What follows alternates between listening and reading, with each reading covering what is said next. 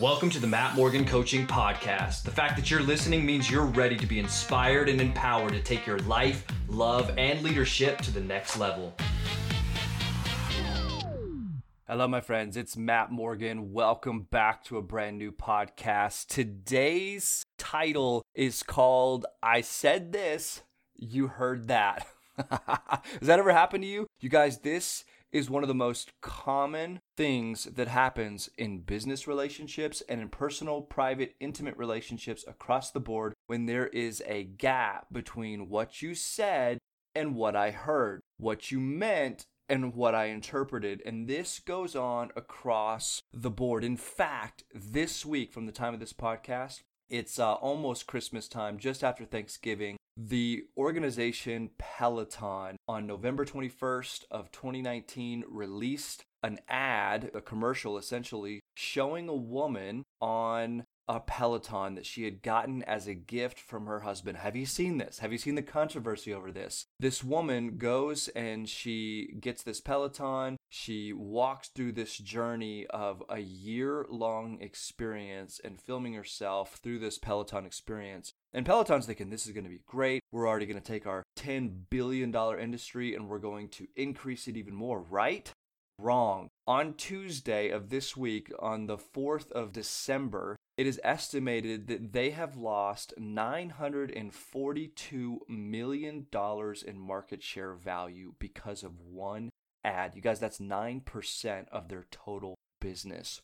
What in the world happened? They said that ad and people heard something different than what they were expecting. Here's the deal. Only 7% of communication is verbal. 38% of communication is tone and pitch, which means how you say what you say is more important than what you say, you guys. And then 55% of communication is non-verbal. So you have this ad, and most of it is actually non-verbal communication. And so when there's a gap between what you expect and what you experience, and there's not enough information, you're left to your own interpretation of what you just saw or heard or experienced. And for a lot of us, we assume the worst when there's a gap between what we expect and what we experience. We have a choice, right? A lot of us people have been responding in social media posts being like, I watched the commercial 3 times. I was inspired. I wanted to go buy a Peloton. It was great. What in the world happened? Well, here's what happened. People started saying it's 2 things. It's sexist and it's classist. What? What happened? Well, there is a gap between what they expected and what they experienced, and all of a sudden now, I think the revenue loss is because they had to pull the commercial. I think investors pulled out. Those 2 things alone showed that what they could have made, they've lost in market revenue share. And they're in an uproar, and Peloton did not see it coming. And so what in the world did Peloton do to make people think that it was sexist and classist? And it probably wasn't what they did, it was probably what they didn't do. My guess is, and I'm not sure, you go look at the commercial yourself, but my guess is the woman received a gift from her husband, but she didn't ask for it. I think if Peloton would have spent just one extra line with her saying, hey honey, I would love to get a Peloton, then people probably would have said like, okay, she's asking for it. I think for a lot of people, they're like, oh, maybe man, we're reading into the lines. When you don't know what the storyline is, we make up our own storylines. They said this, we heard this. Oh, the man is trying to keep his hot wife in shape, and so you can't get fat, so you got to keep her on this journey. I don't think that's what Peloton meant, but that's what people heard. Classist, because maybe she was some socioeconomic status, and so people read into the lines, and it caused havoc for Peloton. This is a very, very real thing, not just within a business frame, but also within personal relationships, okay? You ever sit with a situation, maybe in an intimate relationship, and maybe the woman asks the man, she's like, hey, does this dress look good on me? And you're like, I don't think it's the best fit. That's what you said, but she heard, are you saying I'm fat? No, I'm not saying you're fat, it just doesn't look flattering on you. Oh, so now I'm not only fat, but I'm ugly. That's what you're telling me? No, that's not it at all, right? What's going on there? You said this, but I heard that. And usually when the stakes are high, and the value is of great importance of a person, that's when our insecurities can play out and we hear a different story than what you said.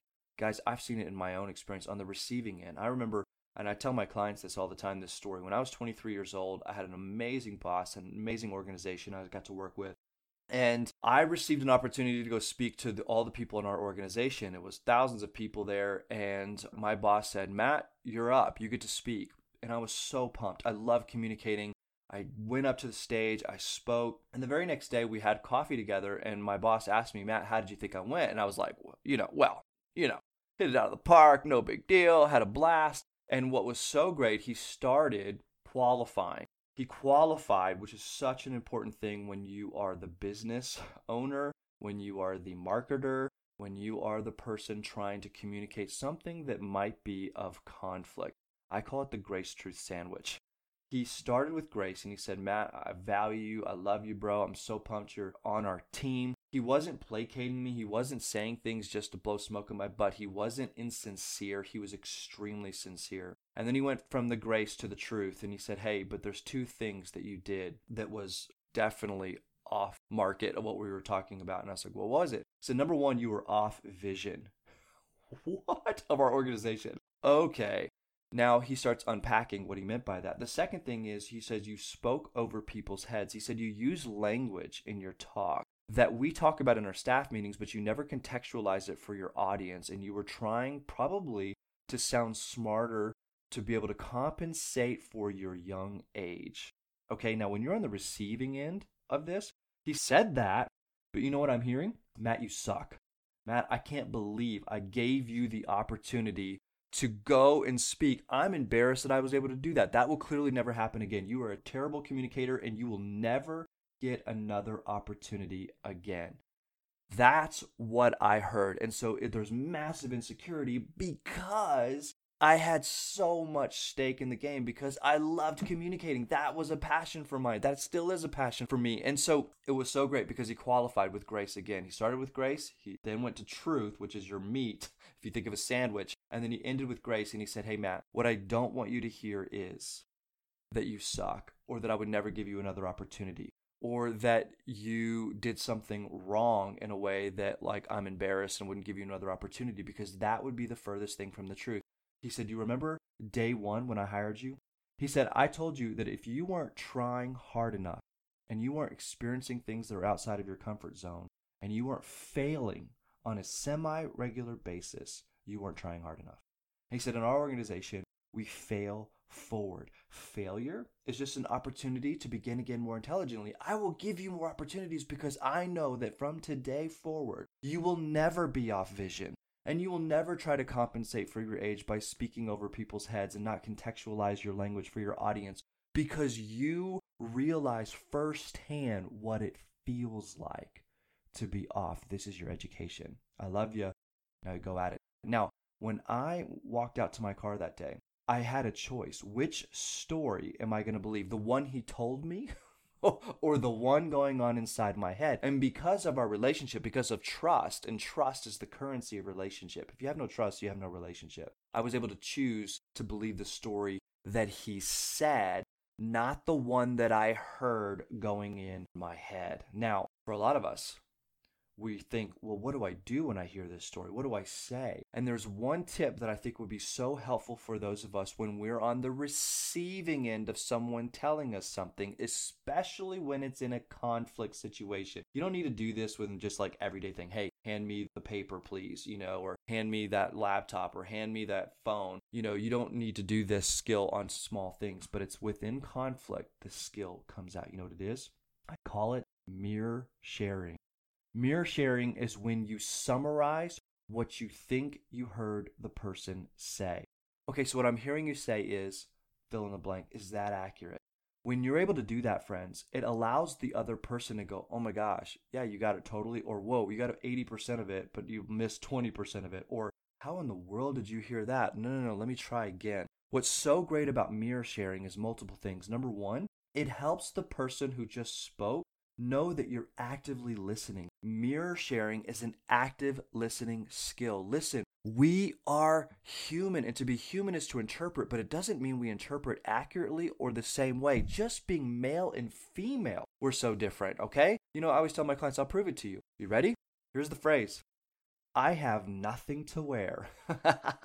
All right? I said that. Now, ladies listening, what did you hear? 80% of women, when someone says, I have nothing to wear, what they mean is, I got nothing new to wear, nothing that looks good, nothing that seems great. And a guy's scratching his head because he's like, you have a room full of clothes. You have a giant walk-in closet, and you're telling me you have nothing to wear? Like, I don't get it. Because 80% of guys, when they say, I have nothing to wear, what they mean is, I got no clean underwear. All right? Same phrase, totally different meaning. And that's why mirror sharing is so good, because it's an act of listening to say, okay, so I'm hearing you say this. Is that accurate? The second thing of mirror sharing that's so great is that when you say that and you're off a little bit, the person who just spoke doesn't have to repeat themselves. They can just say, hey, you got 80% of it right. Here's the 20% you got wrong. Does that make sense? That's it. And you can be able to move past miscommunication way faster than you would otherwise. This one tool will help you get through awkward situations and through conflict so much faster and onto peace and connection. And it's going to help everybody. And so if you are a business, if you are a person in a relationship and you're speaking, especially in a conflict, you can use the grace truth sandwich. In one word, what I'm trying to help you understand is to qualify your statements. If Peloton would have simply qualified, perhaps, this is my interpretation anyway, you can go look for yourself. If they would have just said, hey, the woman wants a Peloton and she's asking for it, I think they would have a great commercial. I still think it's a great commercial, but because they didn't say that and they didn't qualify, we're left to our own devices. Now, yes, we live in a world of sensitivity. We live in a world of people who are easily offended. And so we can't not offend everyone, especially if you're in the business marketing world. You're going to piss people off. You're going to make people upset. You're going to do things that people won't like you. And that's just part of the game. But we can, with our team, say, okay, how could people hear this?